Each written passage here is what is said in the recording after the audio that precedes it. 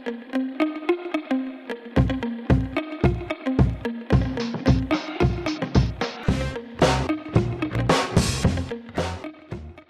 Evan Smith of the Texas Tribune, and this is Point of Order, a podcast about the ins and outs, the ups and downs, the people and politics and traditions of the 87th Texas legislature.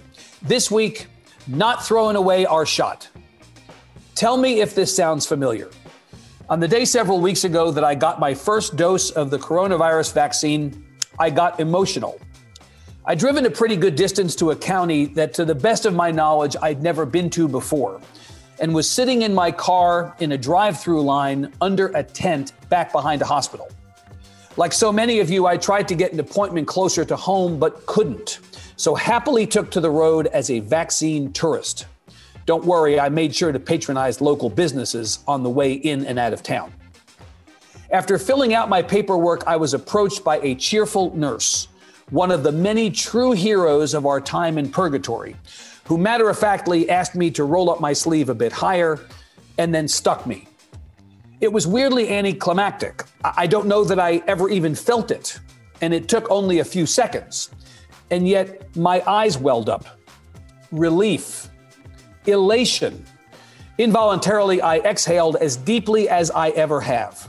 The stress and anxiety and near insanity of the last 13 months all finally draining from my body. I thanked the nurse profusely, not just for what she did for me, but what she and others like her were doing for everyone. This is an odd moment. The end of the pandemic is near. It's most definitely not here yet, but there are signs that we'll soon be able to return to something that vaguely resembles normal. In the last week, we've seen the percentage of Texans who are fully vaccinated tick up to just over 22%, nowhere close to herd immunity, despite what Governor Abbott intimated on Fox News last weekend, and still behind the national average, and still 45th out of the 50 states. But we're getting better every day. As of this weekend, the raw number of us who've responded to a call to arms, get it, is 6.4 million. We've got to keep it going. We've got to convince as many people as possible of the vaccine's benefit to them and to the rest of us. We have to address racial, economic, and geographic disparities in access. We have to put politics to the side and sync up the feds, the state, and local officials as they work to realize their shared goal of more needles than need. And we have to do it quickly. There are variants to outrun, schools and businesses and offices to reopen, and an economy poised to come back. My guest this week plus ones all of this. Imelda Garcia is Associate Commissioner of Laboratory and Infectious Disease Services at the Department of State Health Services, and she chairs the state's COVID-19 Expert Vaccine Allocation Panel. She understands that the stakes are high, that the pressure is on, and that impatience is a virtue, as she told me when we sat down to talk on the afternoon of Monday, April 19th, day 98 of the 140. Point of Order is supported by Humana, a health and well-being company. Better health is at the core of what they do. And by the Texas Hospital Association. Hospitals have been central in our fight against COVID-19, and THA is working hard to expand much-needed healthcare coverage for all Texans. And the Texas Association of Nurse Anesthetists. As the AG's office recently affirmed, supervision is not required for certified registered nurse anesthetists. CRNAs continue to provide high-quality, patient-focused anesthesia care. Learn more at txana.org. And CVS Health. Throughout the pandemic, CVS Health has been there, now providing the vaccine in designated states and long-term care facilities. For more information, visit cvshealth.com. And Blue Cross and Blue Shield of Texas. Proud to support this conversation because public dialogue and civic engagement are important and play a role in improving the health of Texans.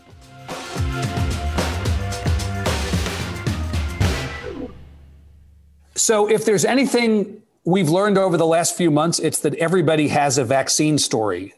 Tell me your vaccine story. When did you get one? Where'd you get it? Which one did you get? What was it like for you?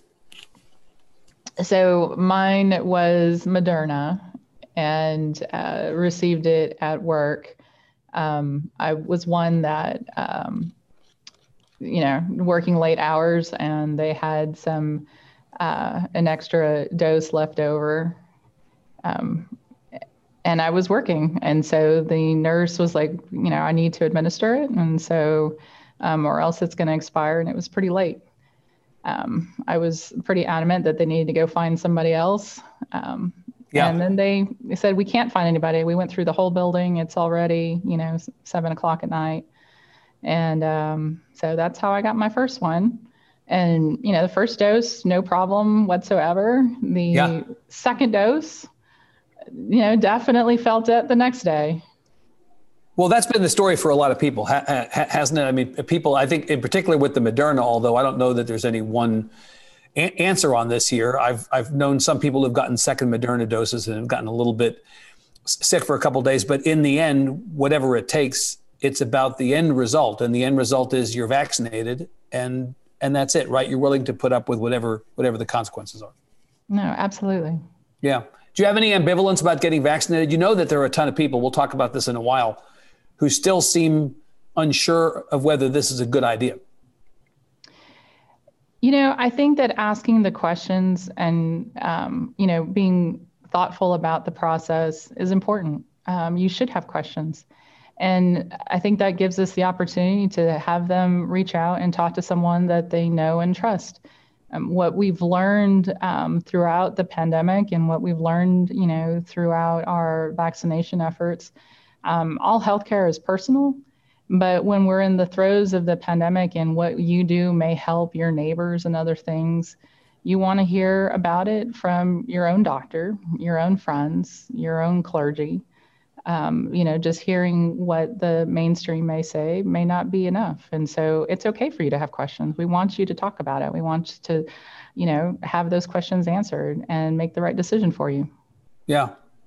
I mean, I guess at a moment like just about a week ago when the Johnson & Johnson vaccine was paused, it probably gives the people who are hesitant about this reason to think, yeah, I had a right to be hesitant about this. This is something that's still, relatively speaking, new. We don't have all the kinks worked out. There may be a benefit to it.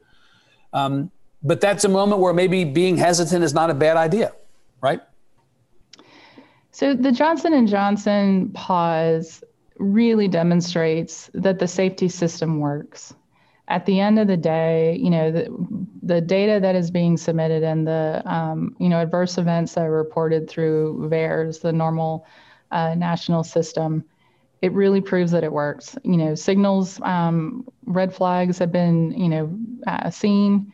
The advisory committee and both the CDC and CDC saw it, and they wanted to review the data, really see what's going on. And at the end of the day, they made the recommendation to pause.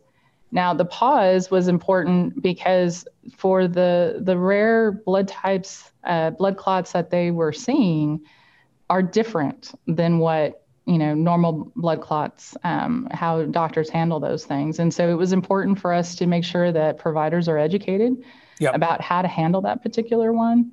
It also gave the advisory committee time to pull more data.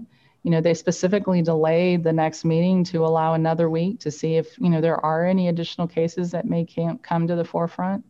And so, in my mind, it really just signals that the regulators that are handling this take this exceptionally seriously. And if they see something of concern that is out of line with everything else that they've seen, that they will pause it. Yeah. And, rightfully so. People complained that maybe the number of cases that were cited as the cause for the pause was so small that it was an overreaction. What do you think about that? I think that because of the type of blood clot that they were seeing, again, it was because you have to treat it differently. And so with that, physicians and clinicians have a lot of years of training on how to handle things. But because it was rare, they thought that it was important for us to make sure that people knew how to handle it appropriately. Yeah. And so I think that, they use prudent judgment. I heard Dr. Fauci say on the Sunday shows this weekend that the feds are very likely to lift the pause by Friday. At least he held out the real possibility that would happen. If that happens and the pause is lifted, will the state resume administering J&J? Yes. If the pause is lifted, we will be following the guidance of FDA and CDC. Got it. As a practical matter, what did a week off from Johnson & Johnson do to our progress at getting people vaccinated? I've heard you talk a little bit about this, but I want you to get down in the weeds with us. Tell us what it did as a practical matter. So practically, we knew that we were going to get less J&J through the end of April anyway. CDC had just told us that because of the manufacturing plant in Baltimore, that we were going to get, I think, 15,000 doses a week for the remainder of April until that new plant was approved and when we would actually see a larger increase, typically in May. So as far as the amount of vaccine that's actually in the state right now, I don't know that it had a big impact on how quickly we were able to do that. A significantly lower percentage, Commissioner. The J&J was a significantly lower percentage of the overall number of vaccine doses being administered than, say, Pfizer and Moderna, right? Yes. Mm-hmm. Yeah. Right. No, absolutely. And so, we had lower doses to be expected. We know that our providers are still trying to go as quickly as possible. Now, for the ones that did slow down, may have been the ones that only had the J&J vaccine. And so they may not have other options to vaccinate people.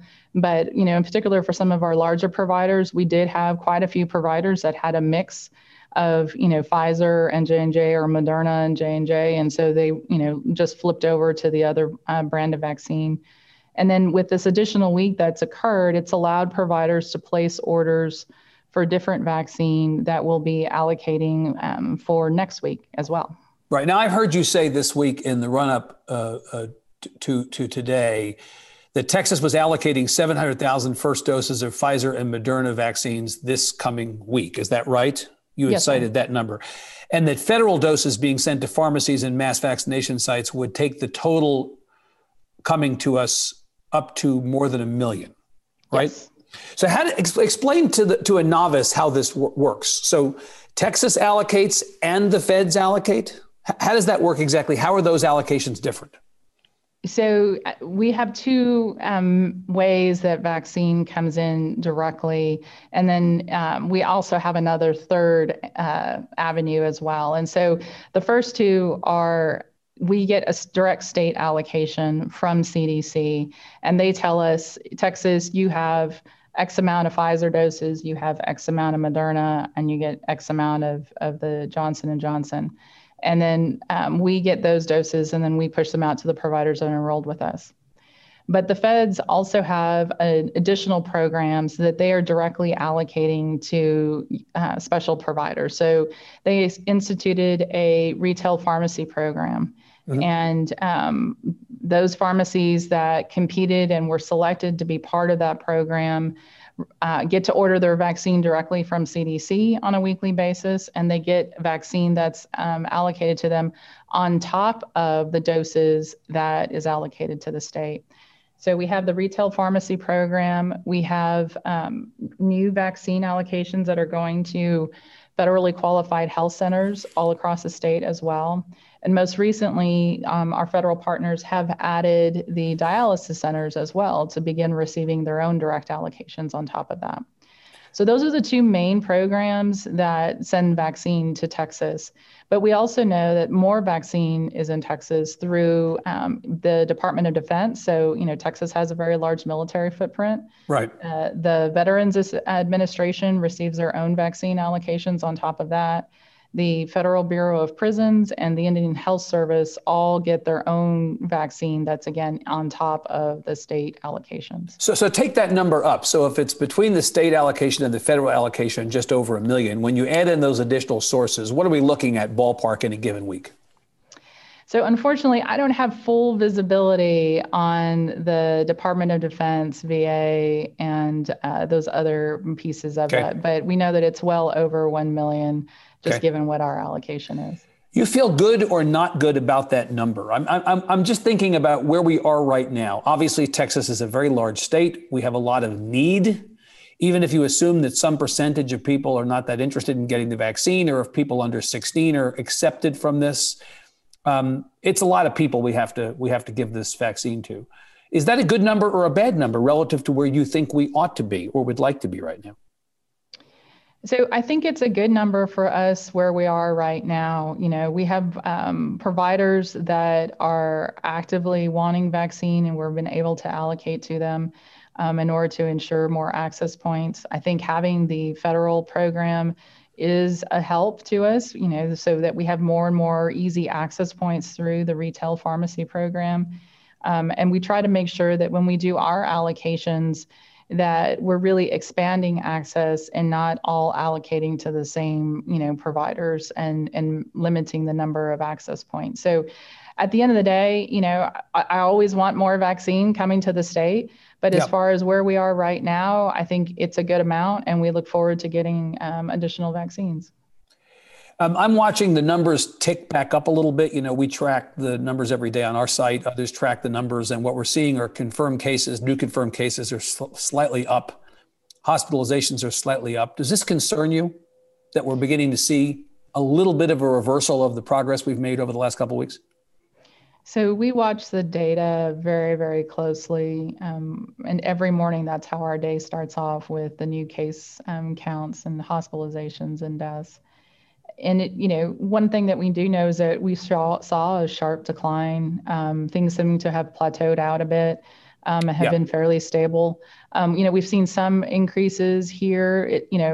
Ultimately, 1 or 2 days is not a major concern, because just reporting, patterns may be part of that cause. But it's something that we're going to watch over the next week. 2 weeks, and really see if the trend truly is going in that upward direction. So that's the time frame. So we really should judge this not on the basis of a couple of days, but we need a week, say. And if after a week you see those numbers continuing to go back up, then that probably is real. Yeah. So, like I said, one data point isn't, it may signal something, but it doesn't really tell you the full direction. It's the trends over time that tell you the direction that you're going in and where you need to make course corrections. How worried are you about the variants? I've read a lot about it and heard a lot about it in other parts of the country, the variants causing numbers to spike, whether it's in Massachusetts. We've heard, those numbers go up. Michigan apparently has been a focus of people's attention. It seems like so far the variants have not posed a problem for us yet. I hate to say it out loud because I'm worried I'll jinx it. But you're the expert. Yeah, you're the expert. Tell me how worried you are about the variants. So I am worried about the variants, and I think that this is part of the reason why we've been pushing so hard to vaccinate, so many people so quickly. Yeah. We are in a race against the virus. The longer that the virus is in the community, the more opportunities it has to continue to evolve. And, if the variants create resistance so that our vaccines don't work or that our therapeutics don't work, that is something of concern. And so that's part of the reason why we're pushing so hard. Yeah, but nothing that you've seen so far tells you that the variants are kind of galloping toward us in a way that we can't deal with, at least right now. Correct. Not right now. Yeah. This virus is something, isn't it, Commissioner? I mean, I think about your history. You've worked on HIV, you've worked on Ebola, you've worked on Zika. There really wasn't any preparation for this, right? No playbook. None of those necessarily translate into a strategy for this naturally. So I think you take lessons learned from all pieces of those and you build your toolbox over time. We did have the H1N1 pandemic that, we took a lot of lessons learned, particularly on the vaccine efforts from those early days. Now, obviously, it did not have the kind of severe societal impact that we've all experienced with COVID-19. And so that is a very dramatic change. But the principles that we've learned, in public health interventions and communication, all of those things still really are paramount that you can take with you. You may need to tweak them along the way, but those same kind of core foundational steps are important, regardless of what disease you're talking about. If I had told you a year ago, as we're sitting here today, so April the 19th of 2020, that we would be where we are a year later, the number of deaths, the number of people infected, and the damage visited upon all aspects of our lives, differences in the way we work and live, the effect on the economy, would you have believed it? Did you see it over the rise back then? I think, April of last year, we were more hopeful that things would be, phasing out. I think the prolonged effects that we've seen, in April, we didn't hit our peak yet on hospitalizations. And Right. so, things we seem to be managing, okay. We watched, what was happening in some of the other states, but, things were different here. Later in the summer was when we really hit our peak as far as hospitalizations and, cases and things like that. And yet, even then, we didn't know, that we would hit an even higher peak, after the winter holidays. And so, you couldn't have predicted then if you thought that you were stressed, the hospital system was stressed there, because of the lack of PPE. It's hard to predict the future. Yeah. Even if you've worked on these incredible things, again, like Ebola and Zika, you just don't know because every one of these is going to take its own course, right? Yes. Yeah. Let me come back to the degree to which we vaccinated people in the state as of right now. Half of U.S. adults, according to what I've been reading this weekend, have now received at least one dose of the vaccine. The numbers in Texas are lower, about 45%, according to your website this morning. I looked it up. Comparably, 32.5% roughly of adults in the country are fully vaccinated. It's roughly 28.5%, even closer to 29% in Texas. So we're behind the national average in both cases. How come? I'm used to Texas being first and best, or at least wanting to be first and best at everything. We're near the bottom of the state rankings in the percentage of our population vaccinated. You know that. So how come we're behind, and does that matter? So as a state, we were the first state that actually hit 1 million doses administered, really early on. But that's a raw number, Commissioner. I'm talking about the percentage. Yes.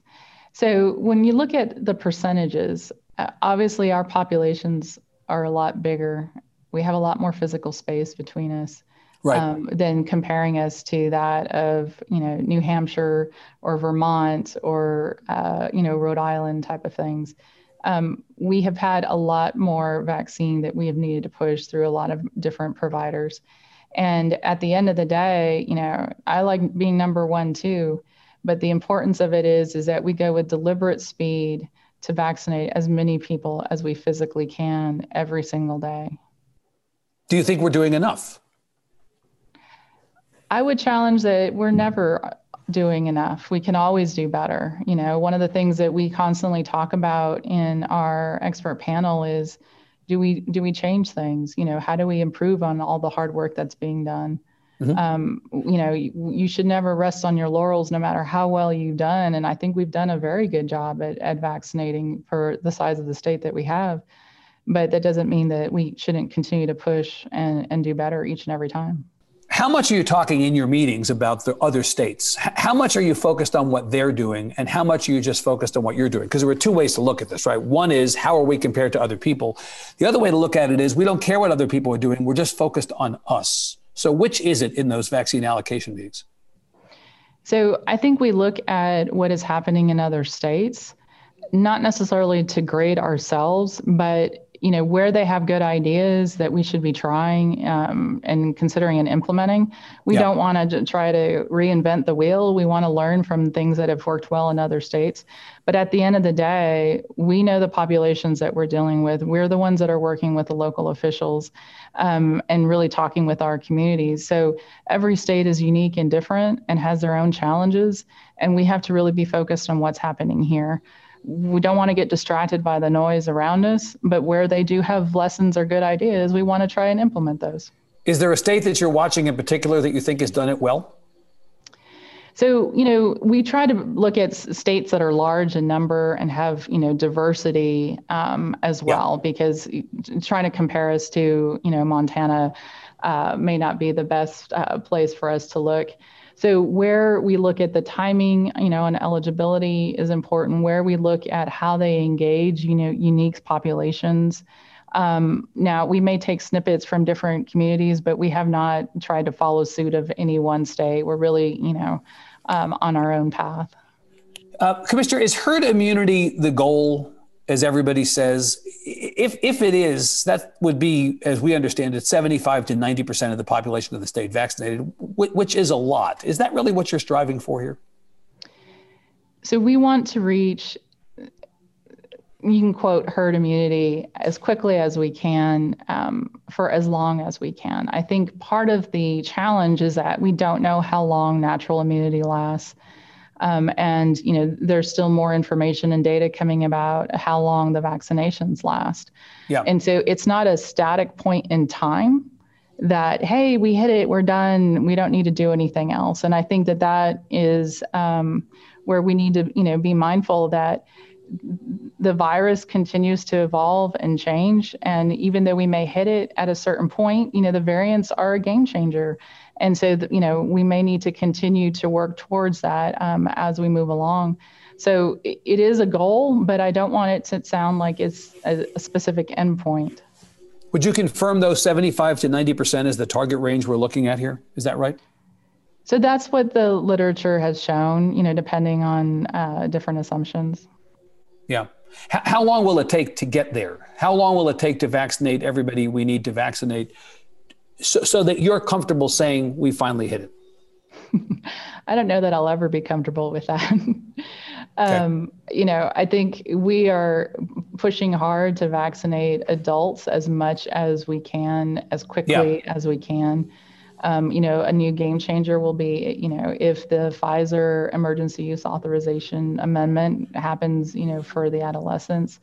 But right now, we really need to focus on the adults. So our charge to our providers all across the state is to use every dose they have within the 1 week that they have it, and really, telling them to charge ahead. Now, when we hit that magic number, I don't know. That will continue to evolve depending on, waxing and waning immunity. Now, that the governor last week said, here, in fact, I'll quote the governor's own words. When you look at the senior population, more than 70% of our seniors have received a vaccine shot. More than 50% of those who are 50 to 65 have received a vaccine shot. I don't know what herd immunity is, but when you add that to the people who have immunity, it looks like it could be very close to herd immunity. He was taken by people as saying that we're close, but that's not right, is it? We're not actually close, Commissioner, are we? So the numbers that he was quoting on our seniors, are absolutely true. I think the challenge with herd immunity, and particularly with COVID-19, is that those numbers are going to fluctuate as far as, the waxing and waning of natural immunity. We don't know how long vaccine immunity will last. And so I know, we get asked just general questions about herd immunity a lot, and we still don't know yet. I guess I'm just asking, are we close? Yes or no? Would you define us as close to herd immunity? And I would say that, the science is still out there. We're working hard to try to hit it as close as we can, and we're working through it. Yeah. In retrospect, what's the biggest mistake we've made in the course of our attempting to get people vaccinated? Is there one thing you'd like to have back, knowing what you know now? I wonder about that every day. I think looking back on things, we could have really done more education and communication with our local leaders earlier on, really to set the stage as far as, what to expect and how, what would we need from them? What would we ask of them? We've done a lot, and I know that once the ball really got rolling, we were engaging and talking about it and talking with them, extensively. But I think we could have really benefited from a longer runway up front, just to have more of a conversation early on. Everything becomes political these days, and the state versus the local officials is one political third rail, right? And the state versus the federal government is another one. I mean, I wonder if the relationship between the state and the federal government is one that you would think about differently also in retrospect. Should we have done things differently in terms of how we deal with the feds? So we talk with CDC every single day. They are one of our key partners, pandemic or not. Yeah. And we have really strong relationships with them and continue to work well with them. I think politics comes in play, particularly with the transition of the presidents, in that we had to have the same conversation, multiple times. So, right. When the Trump's team was in, we would share information and explain, what one data set was, or, what was happening. And then, one day they were gone. And the next day we had a whole new team of people that we needed to talk to and have the whole same conversation all over again. But there's nothing that you can really change about that. It was something that needed to happen. And the important thing is that we make sure that we communicate what is happening here in Texas each and every day, so that our, partners at the federal and at the local level know what we're dealing with. The assumption, Commissioner, is that politics get in the way of this stuff. There was a rumor for a while that the state was offering more vaccine doses to red communities or red counties than blue ones. And the inverse has been true. There's a rumor that the federal government is sending more vaccine doses to states that voted for Joe Biden than not. Are you aware of any way in which politics in anything like I just described is going on? Because to me, that seems a little bit more like a conspiracy theory. It may be fun to talk about it, but it's not proven from what I can tell. No, I would say it's not proven. And every conversation that I have had about vaccine allocations has not shown that in any way, shape, or form. Yeah. The process has been really trying to use data to drive things. While we live in a political environment, I don't feel like the numbers were being skewed one way or the other with any intention of that in any way, shape, or form. Yeah. Do you think we handled the eligibility rollout properly? I'm noting that today, April 19th, was the day the White House said we want all the states to open up eligibility to all adults. And in fact, we now have got all 50 states have expanded eligibility so that 18 and older can get the vaccine. I mean, in fairness, we did this 3 weeks ago, right? We did it on the 29th of March. The issue was, and I guess still is, do we have enough doses for everybody who's eligible? So one question is, did we create an expectation in people by making everybody eligible that there would be doses available? I guess more generally, I want to ask you if you think that we handled the rollout of eligibility the way we should have, knowing what you know now. So one thing I can say confidently is that the expert vaccine allocation panel, took every decision along the way very, very seriously when we were talking about, who was the next eligible group, and then, in the timing of that, because of how, significant an impact is as who, is eligible to get a vaccine. And at the end of the day, we were one of the first states that went away from the ACIP recommendations on the 1B population. And when we looked at the data now, for our seniors, the hospitalizations have declined significantly, the deaths have declined significantly. And so I feel very good looking at the data and knowing that at the end of the day, Texas chose the right path, for our eligible populations. Yeah. Here of recently, I think things have changed, in the world of vaccine, everything continues to evolve very quickly.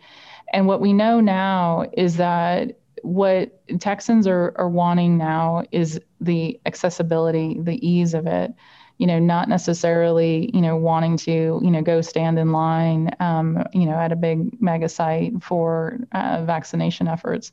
And so we need to pivot and, make sure that vaccine is more easily available just in your normal happenstance as you go about life. Yeah. Well, in fact, I know you've said there's an ongoing conversation about the best strategy for allocating doses going forward. That's another area that we judge our success, right? And I think on the rankings, we're 31st among the states in the percentage of distributed vaccines administered. I mean, I guess, again, I'll ask you, should we be better at that? Is there more we could be doing or should be doing, knowing what you know now in terms of how we're getting needles into arms? So what we do know is that I firmly believe that we have more shots in arms than what we have reported to us. And we have been working proactively with some of our providers. Some of them are behind on data entry. And we are sending the Texas Military Department out to help them, get that data in so we can reflect what's going on. We know so you think the data, just so I'm clear, Commissioner, you think the data that we have may not be accurately reflecting the success we've had at this? I think it is solid, but we know that there are doses that have been administered that are not fully in our system yet. Yeah. Interesting.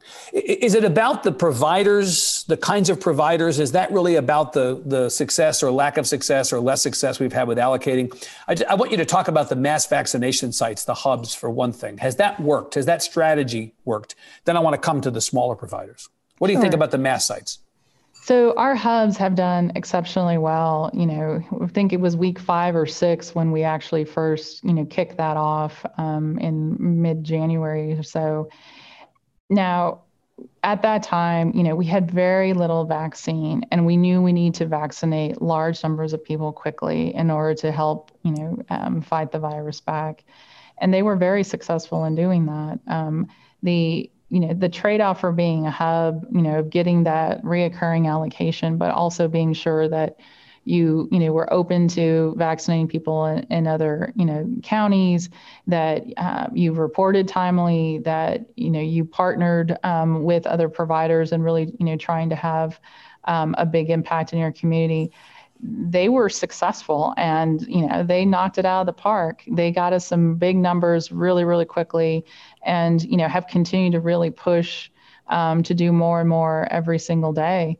I think, the important thing about realizing where you are is, as more vaccine supply increases, you need to have more access points on top of that, and you make it easier for folks to be able to get vaccinated. Yeah. And now the momentum may be moving a little bit away from those mass sites, right? I mean, you point out that more small providers like pharmacies and doctors' offices are getting vaccines. So that's a good opportunity for people who've been hanging back to go look for doses. What was keeping these pharmacies and doctors' offices from getting vaccines all along? Whose decision was it to prioritize the larger sites?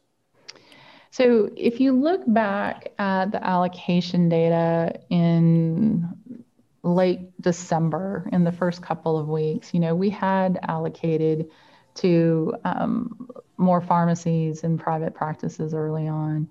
But what we noticed is they were not going as quickly and putting up the numbers and doses administered as what we were needing to be able to see. And, early on during that time, we were also being told with our federal partners that, allocations were going to be dependent on, doses administered. And so if those doses were sitting, it could potentially jeopardize, future allocations. A lot of private practices are not open on the weekends. So this was a process issue, right? It's a process issue, as simple as that. They just couldn't do as much business. They couldn't do it as quickly as possible as those big numbers that we were really trying to hit. And so at that point, we did share that information with the expert vaccine allocation panel and sharing what we were seeing as far as the data. And at that point, it was decided for us to go away from the smaller types of providers for some time until we could really get a larger chunk of our population vaccinated. So what changed? So if you're now providing more doses to pharmacies and doctors' offices, are they any better equipped to do the business that you need them to do now? So yes, we've done a lot of provider outreach and engagement on the expectations of only ordering what you can use in a week, that the reporting requirements, need to be within 24 hours, need to be submitted to us. And so, where they may have had challenges early on, being able to work through those reporting challenges over the past couple of weeks has really helped to get them in prime status to be able to use and report timely. Why do you think that we have seen such racial disparities in vaccine access, Commissioner? This continues to be a problem. There seem to be racial disparities along every issue line, but in this case in particular, it seems like that communities of color are not getting access to the vaccine as quickly as the rest of us do. What can you tell me about that? So we have been doing a lot of review of our data and local engagement and talking with our providers on the ground about, what is happening, what are they seeing, what are they doing differently, and what is the data really telling us? In early February, we did a technical change because we knew that the race ethnicity data was not coming through. We had a substantial chunk of data that was missing or unknown. And that really, skewed our visibility to be able to see what was really happening. So since that technical change, and that was on February 3rd, so since the data on February 4th and to current, the race and ethnicity mix is much more aligned with that of the total eligible population. Mm-hmm. For instance, Hispanics are about 36% of the Texas population that are 16 and above. We have vaccinated 32% of those are reporting as Hispanic right now. Now, we do know that there's still more work to be done, particularly within our African American population. Yeah. We know that, we're continuing to do more outreach and doing targeted community engagement. Some of our media campaigns that are really kicking into high gear this month, you'll start to see some of that. We have physicians of color, talking with us about the importance of vaccination and really, frankly, addressing, what concerns that they may have about being vaccinated and highlighting the reasons for them to consider receiving the vaccine. So we're doing a lot more on the communication front in order to address some of the disparities. We're talking with our providers, how differently do they need the types of vaccine. So, a lot of them will say, well, we really prefer not to deal with Pfizer if we have to go into the communities because of just having to add saline adds an additional step. The storage and handling piece, can be hard for having to keep that temperature. So, we try to address by offering a variety of different things. But we are actually also, this is one of the things I'm really proud of, we'll be pushing out up to $10 million in the next here shortly for community-based organizations to apply to help get the word out and improve vaccine uptake in communities of color and other vulnerable populations all across the state. And so I'm really excited about that. I think it really shows that the state is putting the money where our mouth is in how deliberate we want to be with it. Yeah. Are you also concerned about rural communities? There's also been some conversation around whether rural communities are getting access to the vaccine, to vaccine doses enough. Are you seeing disparities there, and are you focused on that as well? So absolutely, yes. One of the things that we look at the data, every EVAP meeting, every Monday morning, we look at race and ethnicity data, and we look at rural, urban data and comparing as well, and review what's happening, what are we seeing, what are we hearing, and then talking through about, new strategies that we may need to employ in order to be able to reach, the rural communities as well. Are you concerned that the rural numbers are not where they should be? Yes, we continue to try to push more vaccine in those directly to the providers. Now, here of late, we haven't had a lot of requests from providers wanting more vaccine, but that doesn't mean that they're not getting it. And so we are allocating a significant chunk of our vaccine to the Texas military teams. And for several weeks now, they have been going out and having a strong presence, offering vaccine services in a lot of our rural communities. We also have our DSHS public health regions that are, their whole mission is really doing that on the rural side. Yep. And, hearing the stories of kind of the unique scenarios that play out in small town Texas are very profound, and it's important for us to stay diligent about making sure that they have access to vaccines. Let me come back around here at the end to the question we touched on at the beginning, and that is vaccine hesitancy or outright vaccine refusal. Here we are in April. We're 13 months into this pandemic. Everybody's sick of it. Everybody wants it to be over, stipulated. In February, the Tribune, in its polling with the University of Texas, asked, will you get a COVID-19 vaccine when it's available? 28% of Texans said no. Two polls last week, one from Monmouth, this is national, the other from Quinnipiac, put the number of Republicans who don't plan on getting vaccinated in the mid-40s. 1 in 5 white respondents, 1 in 5 respondents of color said no. 1 in 4 under 65 in both polls said no. So we're still looking at a high percentage of different segments of the population who are simply not going to get the vaccine. So I want to ask you, what do you say to those people who insist that their liberty or their personal agency over these choices is the top priority and don't want to be told what to do, don't want to be restricted in their personal choices in any way? So what we know about vaccine is that it's personal. Just the way that, how you receive your general health care is personal. And what, a lot of the research has shown, and we've done some of our own, surveys as well for different Texas populations, is that it's really personal. And in that, what message really resonates with them? It's when they hear from their personal doctors. It's when they hear from their own friends. It's when they hear from their own clergy about the importance and the safety of the vaccines.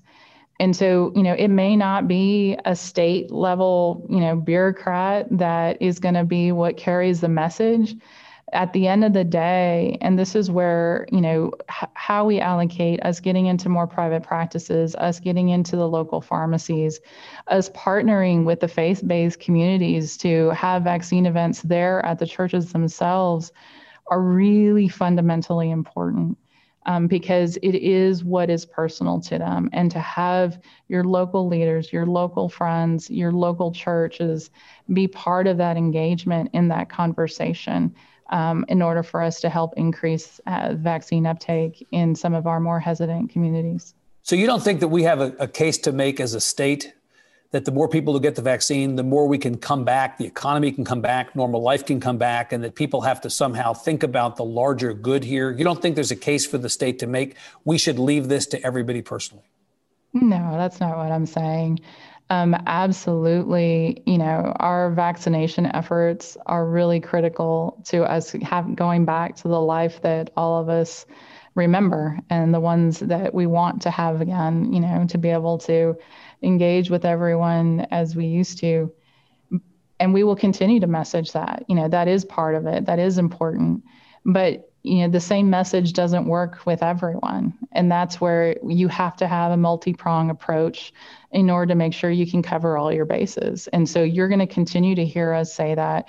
You'll notice that in some of our media campaigns, that is the very message that we're conveying about getting back to normal. But we're not going to rely on that one single message to turn the tide for everyone, because we know it's not going to work, unilaterally. And so we are doing this other effort on the side, because at the end of the day, every new person we get vaccinated is a step in the right direction. And we can't just say, oh, well, we're never going to get to them, we shouldn't even have a conversation. That's not helpful. We need to really try to engage them in a meaningful way that they're willing to hear the message.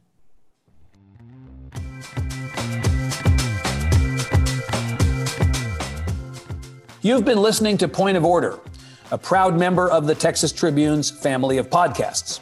Thanks to our guest, Imelda Garcia, and thanks to the sponsors of this episode, Humana, the Texas Hospital Association, the Texas Association of Nurse Anesthetists, CVS Health, and Blue Cross and Blue Shield of Texas.